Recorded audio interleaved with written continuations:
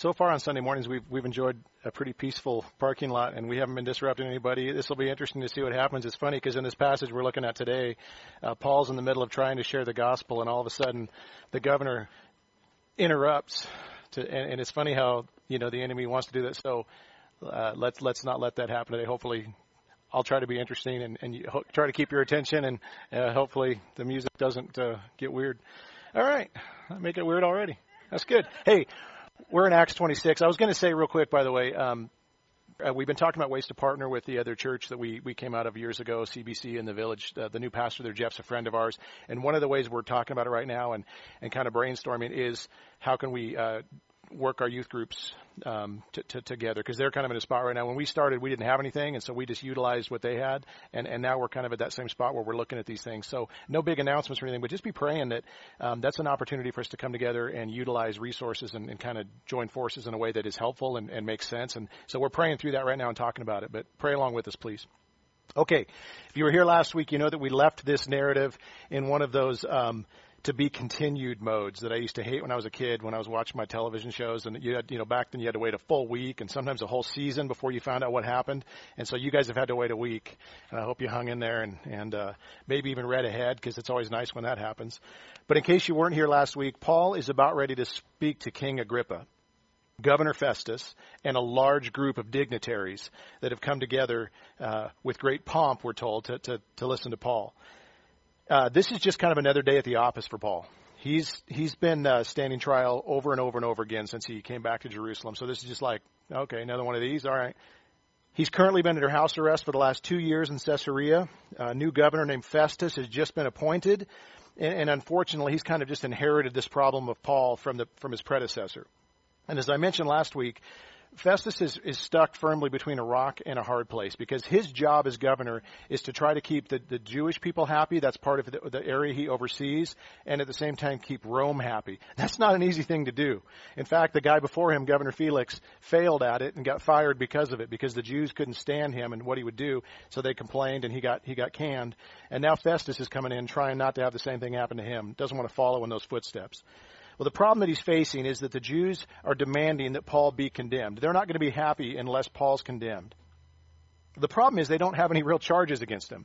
And so as Festus looks into this, he finds out really their only complaint is that, hey, we have different theology. He doesn't agree with our theology, and we don't agree with his theology. Well, Festus is going, huh? I don't know what that means. He's Roman. He doesn't understand these things at all. So he's completely out of his depth. He has no clue what's going on. But he has come to the realization that Paul is innocent and hasn't done anything wrong and really should be set free. The problem is he can't do that because that'll make the Jews very unhappy. So he clearly cannot choose that option. The other issue that he's now facing is that Paul has just appealed to Caesar. That's his right as a Roman citizen. Festus wanted him to go back to Jerusalem, be tried again. Paul had enough of that. He knew what was going to, that's the wrong way. He's trying to go to Rome, so he appeals to Caesar, and that's where he's headed next. But the problem with this is that means Emperor Nero is about to have Festus walk into his courtroom with Paul, and he's going to ask the question, what was he charged with? What's he done wrong? And Festus is going to have to go, nothing. Well, that's bad. That's really awkward. Especially keep in mind, if you know anything about Nero, you don't want to waste this guy's time. You don't want to go into his courtroom with nothing. And that's what Festus has, is a big, nothing. So he doesn't want to look foolish. He doesn't want to waste his time. So right now, he's just probably questioning this whole, new job that he's taken. Become governor, they said. It'll be fun, they said. It hasn't been for him at all right now. He's probably rethinking this whole thing. But as luck would have it, the Jewish king Agrippa has just arrived into town with his sister Bernice to kind of meet Festus for the first time and get to know him a little bit, welcome him to his new position. And Festus sees this as a perfect opportunity to basically use Agrippa to find out what the beef is. What's this all about? Why are these guys at odds? What can we do to fix it? And more importantly, what charges can I bring? When we go to Rome, what am I going to say?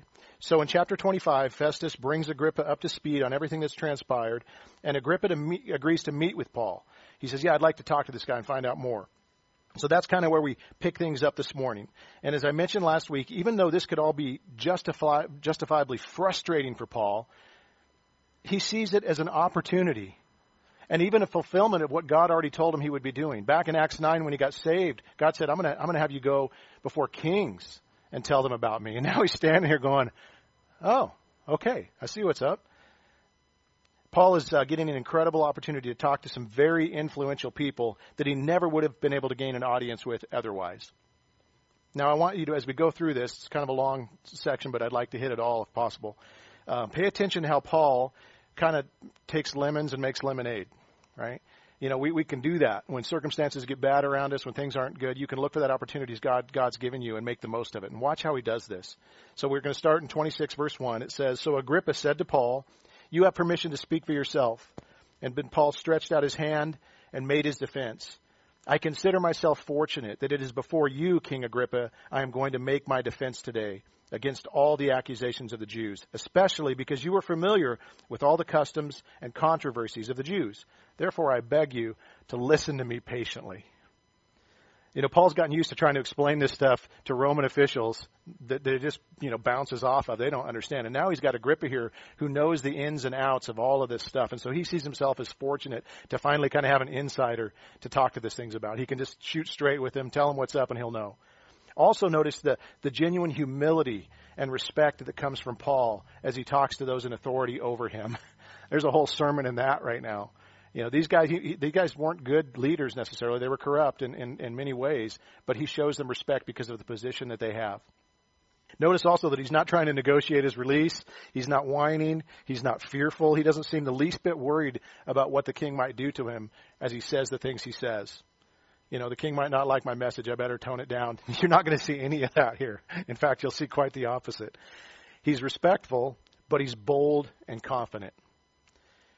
He starts out by basically explaining that he has a long, illustrious career in being Jewish. Like, here's my credentials, King Agrippa. You want to see my credentials? You want to see my resume? Here you go. That's what he starts with. He's just as Jewish as his accusers and arguably even more devoted than most of them. So in verse 4, he says this, "My manner of life from youth, spent from the beginning among my own nation and in Jerusalem, is known by all the Jews.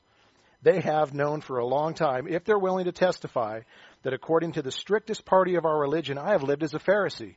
So when you're looking at like the rungs in Judaism, you've got like the low rungs, and then when you get to the top, that's where the Pharisees sit.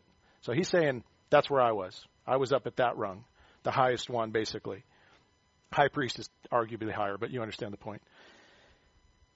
He went from a guy that was known as the Pharisee of Pharisees, basically a rock star among the Jews, to scum of the earth in a very short period of time. And it was all because he embraced Jesus as the promised Messiah. That's the only thing he did different, was I received Jesus as Messiah and immediately dropped to that position. The frustrating thing for Paul is he understood that they have so much in common. Him and his Jewish brothers have so much in common, and he doesn't like that they're at odds. They don't have to be. They all hope in the same promises of God to send them a Savior. The only difference is Paul has found that Jesus is that Savior, and that's where he's placed his hope, and the Jews have not done that yet. They're still waiting and hoping, which is what he explains in verse 6. He says, "And now I stand here on trial because of my hope in the promise God made to our fathers, to which our 12 tribes hope to attain as they earnestly worship night and day. And for this hope I am accused by the Jews, O king. Why is it thought incredible to any of you that God raises the dead?" That's where Paul kind of boils this down. We hope in the same things. We've been hoping for it. We worship day and night with this in mind. And yet they just can't, the resurrection of the dead is something that they're not willing to see. Because for Paul, you see, that's the thing that would connect the dots. Once you accept the resurrection of Jesus, all the rest of it fills in. That's the part that's like the piece of the puzzle. When you get to that the last piece, boom, you put that in and the whole thing, that's what's missing. And it shouldn't be a surprise. Who specializes in creating life out of nothing? Like, if you see life created out of nothing, who is it that did that? It's God every time, right? Let there be light. And there was light. That was God. Lazarus, come forth. That was God. Jesus, coming out of the tomb 3 days later, guess who that was? That's God. And that's Paul's point. He's like, how can they not see this? This is as obvious as the nose in front of their face, and they won't see it. And he's frustrated by it. I don't know if you've ever felt that way. I feel that way a lot. It's like, why can't people just get it? Why can't they just understand? It's so obvious. Well, it's obvious when you're on this side of it. I remember being on the other side of it. It wasn't very obvious. And that's because these things are revealed by God. And Paul is proof of that. He didn't accept the reality of Jesus until God gave him really no other option in his case. And that's what Paul explains to Agrippa next as he confesses how much he once hated and opposed Jesus and his followers. In verse 9 he says, I myself was convinced that I ought to do many things in opposing the name of Jesus of Nazareth. And I did so in Jerusalem. I not only locked up many of the saints in prison after receiving authority from the chief priests, but when they were put to death, I cast my vote against them. And I punished them often in the synagogues, and I tried to make them blaspheme. And in raging fury against them, I persecuted them even to foreign cities. Paul was committed to this. And I want to point out, by the way, that kind of hostility towards Christians is nothing new. Paul was doing it. Guess what? It's happening today. And I want you to consider two things about that, because I think when we see the hostility towards Christians rise, we start to get worried. God wasn't worried. It didn't thwart God even a little. Paul, with all of his might, was just saying, I'm going to take them all down. And God was like, oh, that's cute. That's cute. Oh, look at Paul. That's how he felt about it. It didn't thwart his plan even a little. And look what God did. He took somebody that was dead set against him, hated him, and he converted him with no problem at all. That's pretty cool. It's almost like, you picture Paul just, I'm going to stomp out Christianity, and God, just like a little ant on a table, just kind of goes, bink, and flips him the other direction. That's how hard it was. That's pretty cool. But don't take my word for it. Listen to Paul's own testimony. Verse 12. He says, in regards to stomping out Christianity, in this connection I journeyed to Damascus with the authority and commission of the chief priests. At midday, O king, I saw a light on the way from heaven. I saw on the way a light from heaven, brighter than the sun, that shone around me and all those who journeyed with me. And when I had fallen to the ground, I heard a voice saying to me in the Hebrew language, Saul, Saul, why are you persecuting with me? It is hard for you to kick against the goads. That's a great saying. Imagine, Paul traveling full speed ahead with every fiber of his being, determined to wipe out Christianity, and then this bright light just hits him. Now, I've seen some bright lights in my time, but I've never had anything that just knocked me over, that I fell to the ground. That's what Paul has. Just boom, he's on the ground. Like, what is going on here? And then the voice shows up. Hey, Saul, oh, Saul, you kind of just, what are you doing, guy? Who do you think you're messing with exactly here? That's the simple question Jesus asked is, why are you persecuting me? And I've said this before, but I believe, in Paul's mind, who was he going after? Christians, not Jesus. Jesus was dead and gone. He was going after Christians. Jesus didn't see it that way. He doesn't separate the two. He says, if you're coming after them, you're coming after me. That sounds a lot like what family says, doesn't it? Do you think about that? He's family. We're family to him. And Jesus loves his bride. He protects his bride. You better treat her right. When growing up, every once in a while I have this kind of thing that would raise up in me and that would scare my kids. And it was when they started to talk poorly to my wife. If they disrespected my wife or started to treat her bad, something just raised up in me and I would say, oh, you're not going to talk to my wife that way. That's my wife. Watch it. I didn't like it and they knew it. And I'm still that way today, but they've learned their lesson. But, this is what Jesus is basically saying. Be careful how you talk about my bride. Be careful how you treat my bride. The church gets maligned a lot today, and I find myself doing it sometimes because the church is a pretty easy target, right? This is his bride who he loves, who he purchased with his own blood, and we should have some respect for his bride. And then there's that phrase, it's hard for you to kick against the goads, or the King James says the pricks. And an ox goad was something you would use, like I'm a farmer, I read about this, I've never done this. I've never actually had an ox in front of me, and I don't ever want to. But you would have a tool called an ox goad that you would it had a point on it, and you could direct the ox in the way you wanted it to go. And if the ox said, I don't want to go that way, they would kick, that point would really come in handy, and they would, when they kicked against the goads, it was like, oh, okay, we're going to do this your way. And that's really what this is saying. That's God's way of telling Paul, hey, we're not going to do things your way anymore. We're going in a new direction, Paul, and resistance is futile, right? There's a Trekkie out there. There she is. We found her right there. So Paul's a quick learner, so he asks a very logical question in verse 15. He said, who are you, Lord? And the Lord said, I am Jesus whom you are persecuting.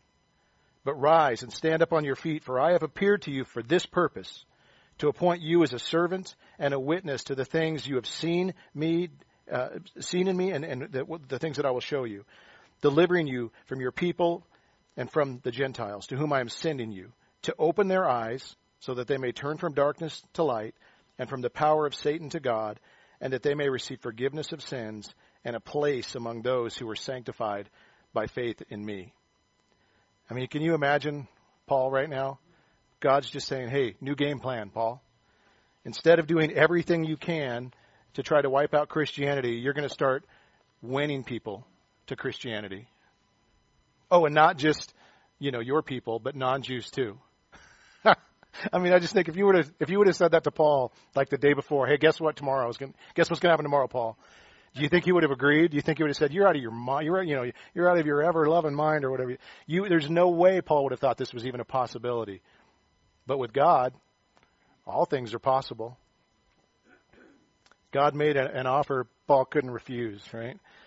And Paul got right on it. I like what he says in verse 19. He says, therefore, O King Agrippa, I was not disobedient to the heavenly vision. I like that. You think? Yeah. No, he was not. But I declared first to those in Damascus, and then in Jerusalem, and throughout all the region of Judea, and also to the Gentiles, that they should repent and turn to God, performing deeds in keeping with their repentance.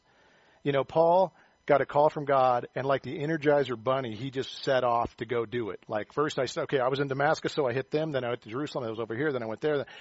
You think about why Paul went on the the 3 missionary journeys. This is why. It's kind of neat to see. Verse 21, Paul explains that everything that he has told Agrippa about is the reason the Jews are out to get him. I'm sorry, verse 21. For this reason, the Jews seized me in the temple and tried to kill me. To this day, I have had the help that comes from God. And so I stand here testifying to small and great, saying nothing but what the prophets and Moses would have said, or what they said would come to pass. So Paul's basically saying in the midst of all of his suffering and all of his persecution that he acknowledges God's plan and protection through it all. With all their being, they want to snuff me out. They want to wipe me out. And they can't. Like, you can't touch this, right? You can't stop this. That's probably a better way to say it. I'll start dancing up here. That's very funny. In the great words of theologian M.C. Hammer, can't touch this. That's what break it down. Somebody can break it down for me. I'm not going to break it down up here. That wouldn't be good. But basically, through this whole thing, God has protected Paul. Here he is standing in front of kings and governors, and they've tried with all their might to do it. And he's like, no, God's protected me. He's brought me right here so that I can speak to both the small and the great. And there's nothing they can do about it. That alone is a testimony that this is God. These are supposedly God's people that want to stop Paul, and they can't. What does that tell you? Like, who's winning here, right? And Paul then points out that at the end of the day, the Jews really don't have anything to be mad about because they all agree. They all agree that what Moses has said and what the prophets said is the same thing. There's no difference in that.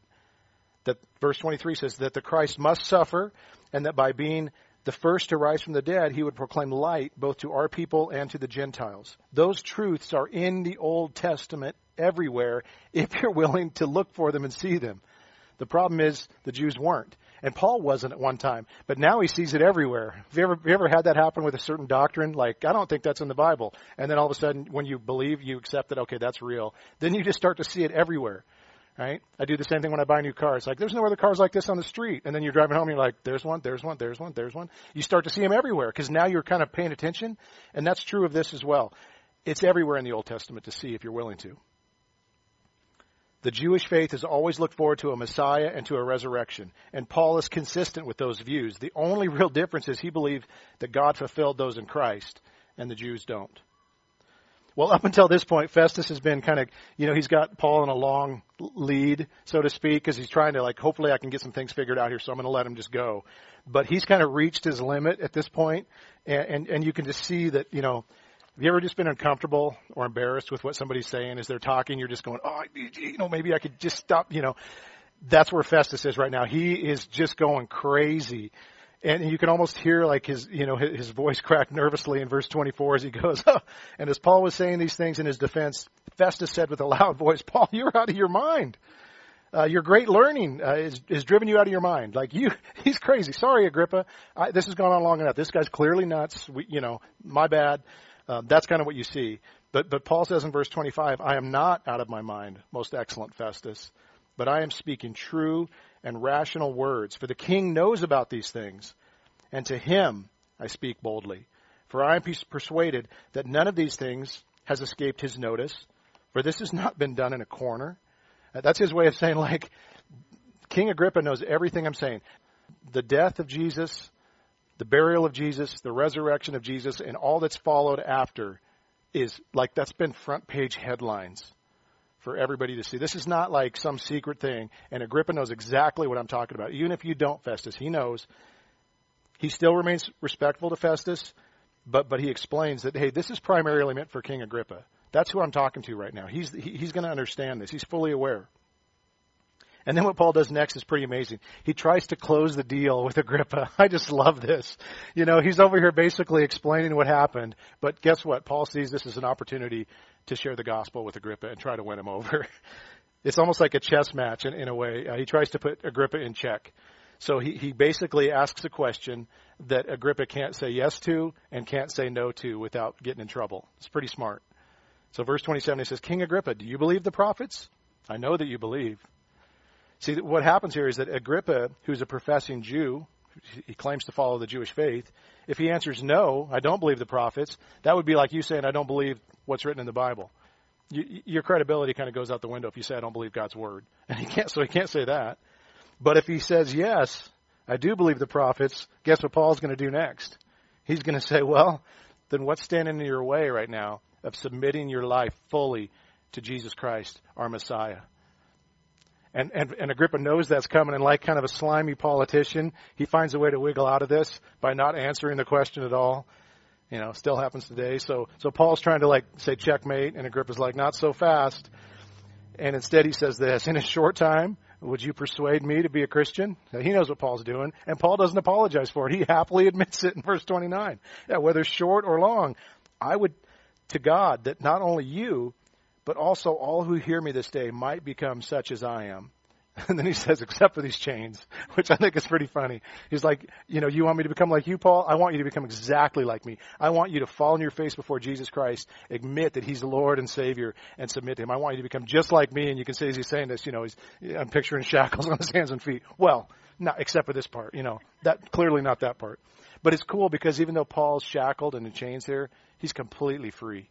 I love that picture of the freedom that Paul has to do what he's doing right now. And I love Paul's heart for the lost. You know, he didn't owe these guys anything. A case could have even been made that they were his enemies in the way that they've treated him and the things, you know, the fact that they've kept him here this whole time. And yet he decides that I'm going to treat these guys with love and I'm going to care about them. Jesus said to do what with our enemies? Love them and pray for them. And you see this heart of Paul in this. Boy, wouldn't that change the landscape of social media if we took that to heart. Well, the meeting now comes to an end, and verse 30 says, Then the king arose, and the governor and Bernice and those who were sitting with him, and when they had withdrawn, they said to one another, This man is doing nothing to deserve death or imprisonment. And Agrippa said to Festus, This man could have been set free if he had not appealed to Caesar. And you almost have that like, oh, Paul, it was so close. You know, if you wouldn't have done that, but you know what? We look at that and we think, oh, wrong door, Paul. But that's not true at all. What's happening right now is that God said, my design for you is to go to Rome, and everything is going according to plan. It doesn't matter what it looks like. You know, that's the plan, and that's what's happening, and his will is prevailing. Okay, so there's a ton of good application points from this thing, and I would invite you to dig in and find those for yourself. I'm only going to focus on 3 because we're trying to preach shorter and not keep you held hostage out here and all that kind of stuff. But I have more. I'm just going to limit. I'm just self-control. I want you to appreciate that. The 3 things we're going to look at is the posture of a Christian under trial, that resurrection equals hope, and then the importance of our personal testimony. So the first one is the posture of a Christian under trial. I think we would all agree that Paul's circumstances were less than ideal, right? And yet, we don't see Paul feeling sorry for himself. We don't see him complaining. We don't see him demanding his rights or saying, you know, what about my due process? You don't see that. We see him simply making the most of the opportunities that God has placed before him. It's what he does. You don't see him just screaming at the sky and, I'm mad as heck and I'm not going to take it anymore. And that's how I feel a lot of times these days. When I think about the stuff going on, and we just had a meeting this week where I was all fired up. Terry's laughing because I'm like, these masks, they're causing us angst. And I'm like, and I'm getting mad. And then I have to stop, and they talked me off the ledge and said, honor God, Brent. And I'm like, okay.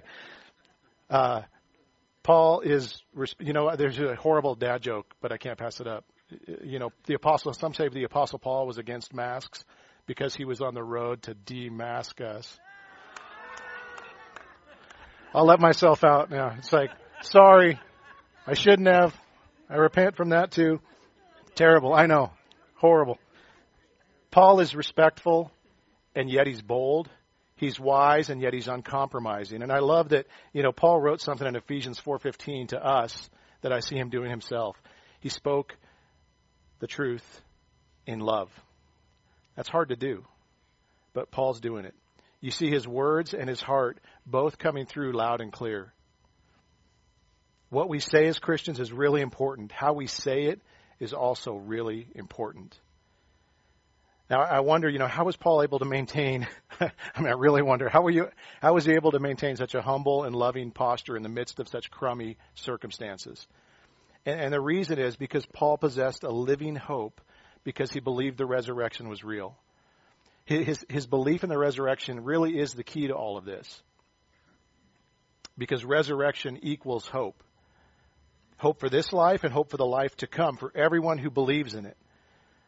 Nothing seemed to ruffle Paul because of the impact that made in his life. The moment that he met a resurrected Jesus, it all changed for him. And the reason for that is, you remember when you were a kid and somebody would come up with this claim of some kind? I can do this. You know what you'd say to him? Prove it. Right? Talk cheap. Prove it. Well, Jesus proved it. Right? He said, I'm the Son of God. I've come to pay for sins. I've come to take your place and become your substitute if you'll receive that by faith. And I'm going to prove that to you. How? Because 3 days after they stick me in the ground, I'm going to walk out. You're going to do what? I'm going to walk out alive. That proves everything Jesus said. And Paul knew it. At that point, everything that Jesus said became true. Who he was is true. What he said he did is true. The fact that he conquered sin and death on our behalf is true. I don't have to worry about sin and death anymore. My two greatest enemies, because what Jesus said is true. And what he promised for our future is true. You know what that fills me with? Hope. Again, you can't touch this. It goes back to that thing. Maybe I got a sermon title. What's going to come against me if God is for me? If this is true, I have nothing but hope. And that's what we see. God's going to do what he told us he was going to do. He's going to promise. Everything should change when you meet the resurrected Jesus. Has that been true for you? You may not have been ambushed on the Damascus road with a bright light that knocked you over, right? And heard God calling your name. But maybe just maybe in a spiritual way, it's exactly what's happened to you. At some point, God confronted you in the direction you were going, right? And the light of the gospel broke through to you, and he called you by name and said, I want you to follow me. And you did. That's all that happened to Paul, and I know that I can say honestly, that's what happened to me when I was 19 years old. That's what happened. What will you do with the truth of the resurrection? You can kick against the goads. I did that for a long time. I tried not to submit to God. I tried to kick against him, but eventually he won me over, obviously. At some point, you have to decide what you're going to do with this. Will you turn and believe, or will you continue to kick? Turning is, we use the word repentance a lot. It really just means turn.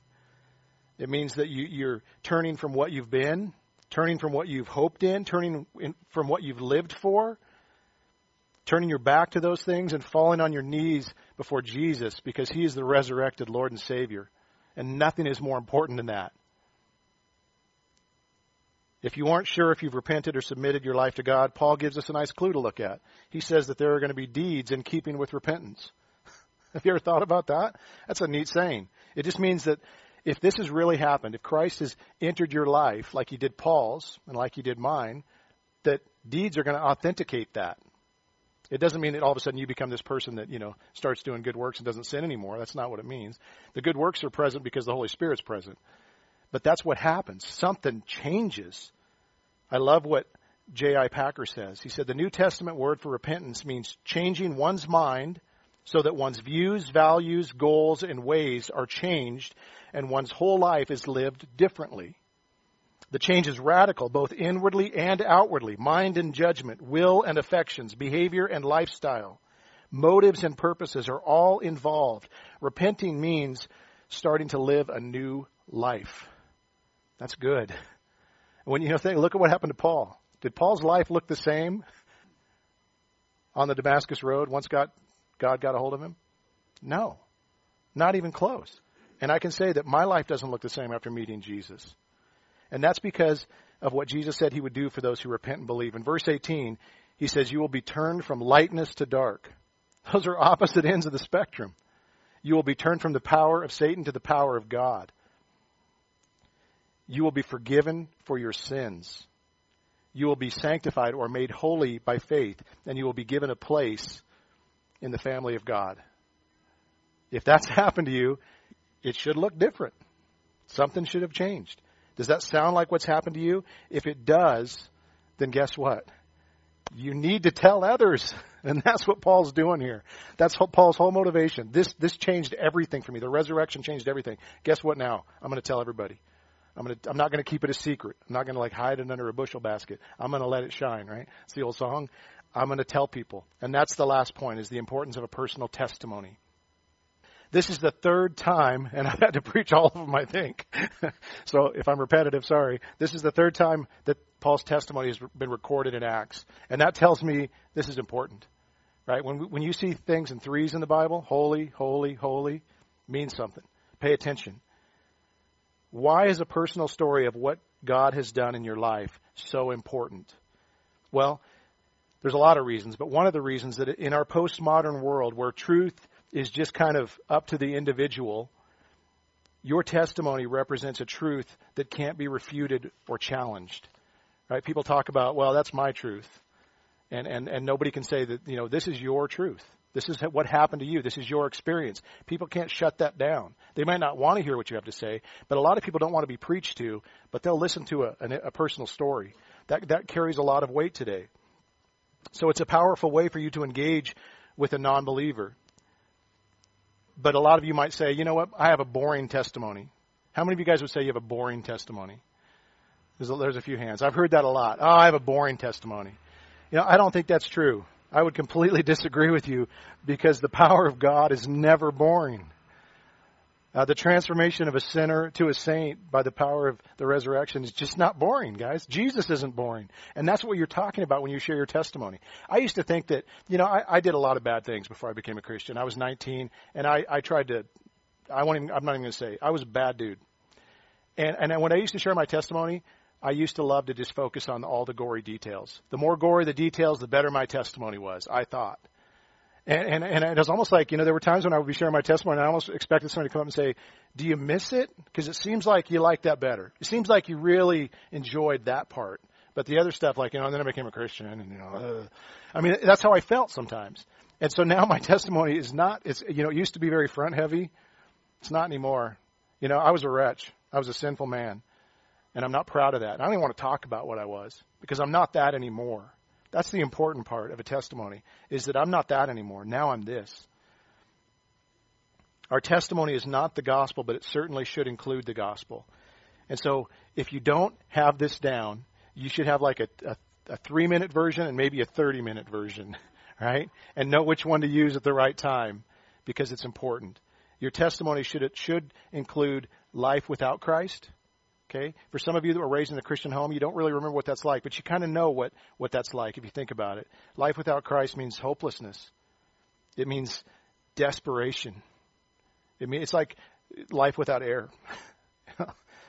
That's what it's like. And you can imagine that even if you never really experienced it. So life without Christ is the first one. The second one is at some point you were introduced to Jesus. That's the guy that rode up on the white horse, right? That's the guy that you needed so much that came to save the day. And you talk about that. And when you're sharing your testimony, you always exalt Jesus and not self. I've heard people share testimonies before when it's like, are you the Savior or is he? Because I can't tell from your testimony. There should be no question about who's the Savior. So you talk about Jesus. You talk about the fact that because he loved you, he suffered and he died in your place. He became your substitute on the cross for your sins. He hung there for you. You talk about that personal connection. And then he rose from the dead, which means I'm forgiven and I'm cleansed and I have this relationship with him. So you exalt him and his work. You talk about repentance and belief. You talk about how you turned from the old life. You turned from those things and you placed all your cards, on his table. You were all in for Jesus. That needs to come out. And then you just talk about life with Christ, what that's like. Life with Christ, like I've already said, means hope. It means peace. It means joy. It means being fully known and being fully loved. You know how crazy that is? God knows everything about you, the stuff nobody else knows. And he said, I still want them. I'll still send my son for them. I'll still love them. I'll still call them my own. That's amazing. Talk about the freedom that you have. It used to be, this isn't in my notes, so bear with me. This is bonus material. We're almost done. Tim Keller is a guy I enjoy a lot. He's smarter than me, and yet he speaks in a way that I can understand. But in this quote I just saw this week, he talked about how it used to be the biggest virtue in life was to be good. That was the challenge, was to be good. It was important for people to be good, to have integrity, have a good reputation, those kinds of things. And so when we presented the gospel to people, we would say, you know what? Sorry, but you're not good because the bar is set this high and you're not, you're not good. And so that's how we would approach people. And we still think we need to approach people that way. But in a postmodern world, that's not the biggest virtue. People already think they're good. They don't think they're not, and you can't convince them they're not because it's all relative. So that's not how we approach people anymore. Now, this idea of your truth or freedom, like they feel free. They want freedom is the greatest virtue. If I can achieve freedom, I can do whatever I want. I can be whoever I want. I can identify however I want. I'm free to do all those things. That's how we need to approach it now because there's no freedom in that. You're still shackled. They just don't know they are. And so now when we preach the gospel, we need to come at it from that standpoint. Jesus makes me free. My identity in him, who he says I am before him, that is real freedom. So if you can start to rethink, doesn't mean you change the gospel. You don't. The gospel's the same. But maybe the way you present it might be a little different. Okay, that wasn't in my notes. I'm sorry. I'm probably over time. I'm going to pray. And then we're going to sing a song. Father, thank you so much for the narratives that we have in the Bible about Paul and his testimony and all that he showed us to model after. Thank you, Father, that he presented himself in this respectful way and that he loved people with all his heart, even his enemies, Lord. Give us that kind of heart for the lost. Help us, Father, to have great hope in the resurrection and to proclaim it unabashedly to people that need to hear it. And then, Lord, just help us to be willing to share this story of what you've done in our lives, how good you've been to us. It doesn't have to be complicated, Lord. You are amazing. And give us opportunities again, we pray, to tell more and more people about you in this time when hope is a rare commodity for people. And we have it in spades, Lord. So thank you so much for sending Jesus. Thank you for our salvation. Thank you for who you are. In his name, amen.